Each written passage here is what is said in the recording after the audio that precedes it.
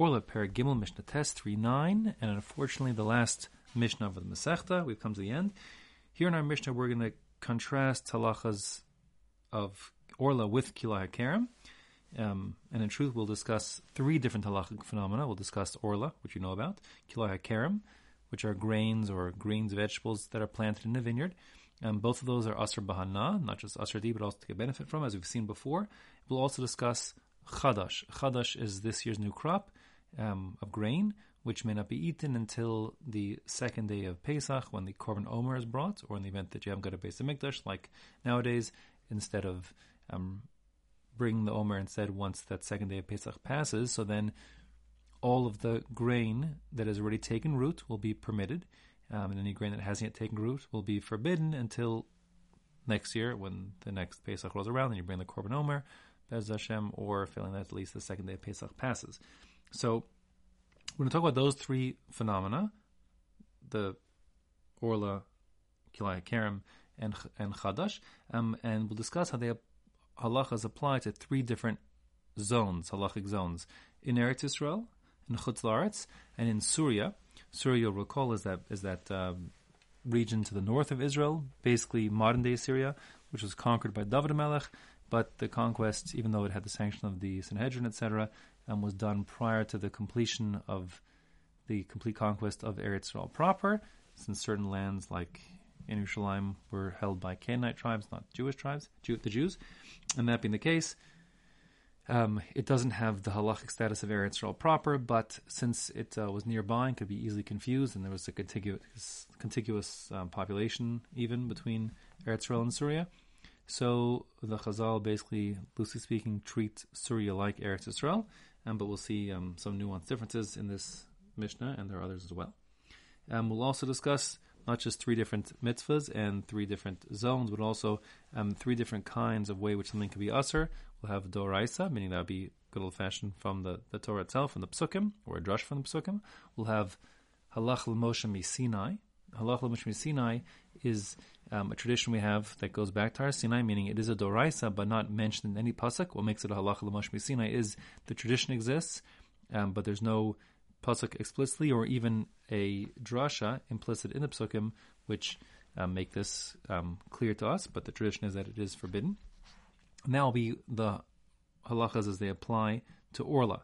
As I said in the introduction to the Masechta, Orlah is asr in Chutz La'aretz as well as in Eretz Yisrael. This is unusual. Usually the mitzvahs hatuliyos ba'aretz, the mitzvahs that depend on Eretz Yisrael as opposed to Chutz La'aretz, are the agricultural ones, but Orlah is an exception to that rule. We have a halach l'Moshe mi-Sinai, a tradition that even in Chutz La'aretz, Orlah is forbidden, and that tradition, that halach l'Moshe mi-Sinai, it comes with a caveat. The actual tradition was that not only is it asr in Chutz La'aretz, but also that if it's safek Orlah, if we're not sure about the status of a particular fruit, so then the halacha is that it is permitted to be consumed in Chutz La'aretz. In contrast, in Eretz Yisrael, safek Orlah would be forbidden, as is typically the case, the usual case of a safek doraisa. Anything that's forbidden by the Torah, whose status we're not sure of, is a safek. If it's a doraisa, we have to normally go l'chumra and be strict. In contradistinction to a safek d'Rabbanan, if you have a safek that arises from a rabbinic obligation, so then we go safek d'Rabbanan l'kula, we will go leniently. So here, the peculiar case of Orlah is that it's a doraisa, in as much as it's a halach l'Moshe mi-Sinai, but the halach l'Moshe mi-Sinai also says that if it's a safek, in Chutz La'aretz we go l'kula. Okay? And finally, we'll see good old-fashioned d'Rabbanans that are referred to in the Mishnah as divrei sofrim. So again, three mitzvahs, Orlah, Kilai HaKerem, and Chadash, three zones, Eretz Yisrael, Syria, and Chutz La'aretz, and three ways in which something can be asr, doraisa, halach l'Moshe mi-Sinai, and d'Rabbanan. The Mishnah says inside, sfeik Orlah, if you have something, a fruit, which is a safek Orlah, so be'eretz Yisrael asar, in Eretz Yisrael it's forbidden. So for example, if you have a non-Jew who owns a field in Eretz Yisrael, and in the field is growing an apple tree, and he has some apple trees, I guess, and some apple trees that he owns are within their first 3 years and are Orlah, and some are older, they're regular grown-up ilanot that aren't subject to Orlah. And he is standing outside in the street with his little, selling his apples from his from his apple orchard. Now, we've already established that a non-Jew in Eretz Yisrael, his peros are subject to the halachos of Orlah. But here, we're not sure if the apples he's selling on the side of the road, they came from his apple orchard, if they're from the Orlah trees or they're from the not Orlah trees. So that would be the suffix we're talking about here. And in such a scenario, be'eretz Yisrael asar. In Eretz Yisrael, the rule is suffix doraisa l'chumra. We're not sure, and therefore we have to be strict, and one may not buy and eat an apple. Uva Surya mutter. However, in Surya, which is not Eretz Yisrael, the Chazal were lenient, like in the rest of Chutz La'aretz. That is to say that one could buy apples, in my example, from a non-Jew in Surya, even though one knows he has Orlah apple trees, because who said it actually came from that apple tree? It could have come from one of the non-Orlah apple trees. However, there is still some restriction, in as much as in Surya, one may not tell the goy to go and pick apples for him. That is a stricture that the Chazal added, at least in Surya. Uva chutz la'aretz, outside of Surya, in New York or Australia, whatever it is, or of course even Egypt or Jordan, etc. So then, Yored, the Jew can go into the property of the non-Jewish farmer, velokeach, and he can purchase directly from the non-Jew on his property, even if the Jew is unaware of any of the trees being non-Orlah trees. It doesn't matter, because it's still possible, provide that the fruit he's buying is not Orlah fruit, and we're lenient. In Chutz La'aretz, there's no such thing as being a problem of Orlah. Safek Orlah is mutter.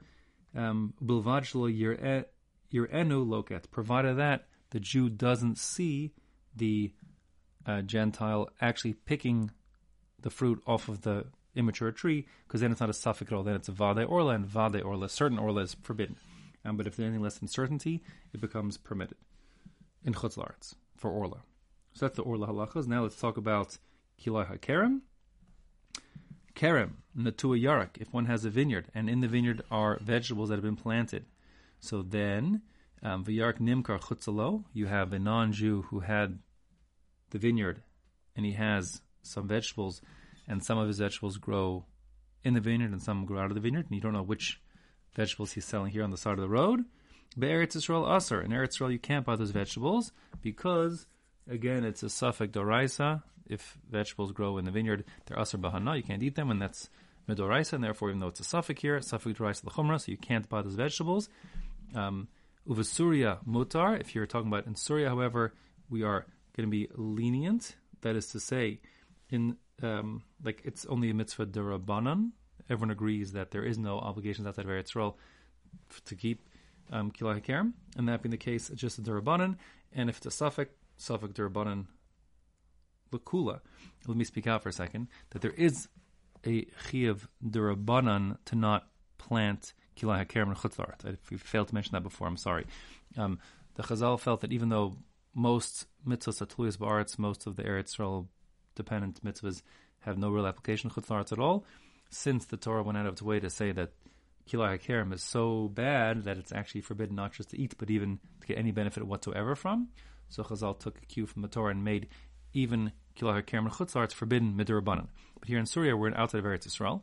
We're only talking about a derabanan, and since it's just a derabanan, and we're talking about a suffix, we're not sure that this vegetable is Kilai HaKerem vegetable, so therefore we'll be lenient and say mutar, one could buy the vegetable. Uva Chutz La'aretz, if you're talking about in Chutz La'aretz proper, beyond Surya, Yard Veloket, the Jew could even go into the vineyard where the vegetables are growing and purchase the vegetables directly from the non-Jew, even if the Jew knows full well that he knows that the vegetables are Kilai HaKerem vegetables, because the restriction midirabanan on Kilai HaKerem in Chutz La'aretz only applies to Jews where they either planted or picked the Kilai HaKerem, the vegetables, if we're talking about vegetables. But if the Jew has the non-Jew pick it, so there's no problem whatsoever. The Jew didn't plant it, the Jew didn't pick it, and therefore, even if he knows full well 100% this vegetable grew beneath the grapevine, it doesn't matter. In Chutz La'aretz, the vegetable is permitted.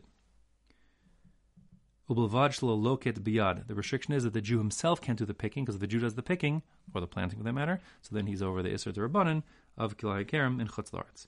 And finally, Chadash. Chadash, again, this year's grain crop. Hechadash asr min haTorah b'chol makom, says the Tana here, that anywhere, meaning both in Eretz Yisrael and in Chutz La'aretz, the Torah prohibits chadash, the new grain crop, until the second day of Pesach, when the Korban Omer is brought, or found that when there's the end of the day. This is the Stam Mishnah over here. So it sounds from our Mishnah cut and dry that the Isser of Chadash applies equally Medoraisa in Eretz Yisrael and in Chutz La'aretz. That, however, is not so simple. There is another Mishnah in the first parak of Kedushin, where we have a machlokas. If there is Chadash applicable in Chutz La'aretz Medoraisa, it's a machlokas based on a pasuk, how to translate, how to understand the Joshua B'chol Mosh Vaseichem in all of your dwelling places, if that's referring to something in the land of Israel at the beginning of the conquest of Israel, or if it's referring to Jewish homes even outside of the land of Israel. Tana over here certainly holds it means anywhere in the world, and normally the lach is like a Stam Mishnah.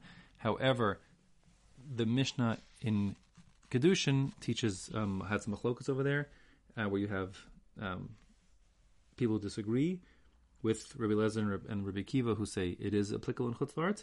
However, other Tanaim, like Rabbi Yishmael and Rabbi Lezer ben Rabbi Shimon, hold that it does not apply Medora in Chutz La'aretz. And fascinatingly, the rule is that if you have a Stam Mishnah and then after that a Machlokas, which is the case here, in Zerayim we have a Stam Mishnah where it says Asar min Torah. In Kedushin we have Machlokas between Tanaim if it's Asar Mutar in Chutz La'aretz Medoraisa. So the poskim actually come out split on the halach of Chadash. The truth is that the preponderance of Rishonim do learn that Chadash is Asr in Chutz La'aretz Medoraisa, and that's certainly how even the Shulchan Aruch paskins.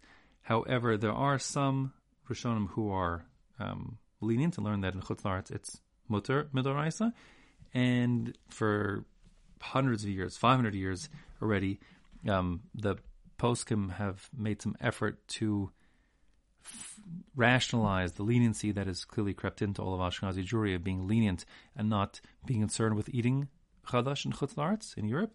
The rationale for that certainly was driven at least in part by the fact that food was hard to come by that time of year in those places, and therefore the poskim look for ways to rationalize eating Chadash and Chutz La'aretz.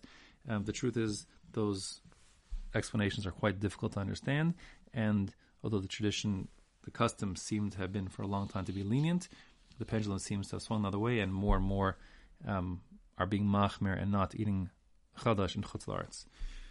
So that's all that's in Halach L'Maisa. The poskim Ariyom Hazeh are a little bit split on the Halach L'Maisa. Therefore, the Mishnah ends up by saying, summing up here, it says that while Chadash is Asar min haTorah b'chol makom, that everywhere Chadash is Asar midoraisa, Orlah halacha. The restrictions on Orlah and Chutz La'aretz is only based on a halacha, meaning a halacha l'Moshe Sinai. And again, the halacha l'Moshe Sinai, the tradition has embedded in it the separate caveat that if it's a suffix Orlah, it's mutter. And finally, hakilayim, when it comes to kilayim, meaning specifically kilai hakerem, not just kilai zraim, not any mixed seeds like wheat and barley. No, that's not a problem at all in Chutz La'aretz. But kilai hakerem, wheat or barley growing inside a vineyard, those are restricted b'divrei sofrim, even in Chutz La'aretz, b'divrei sofrim, meaning midrabanan. And with that, Solek Maseches Orlah, Baruch Hashem, we finished Maseches Orlah, and the next and final Masechta we will learn in Seder Zeraim is Bikurim.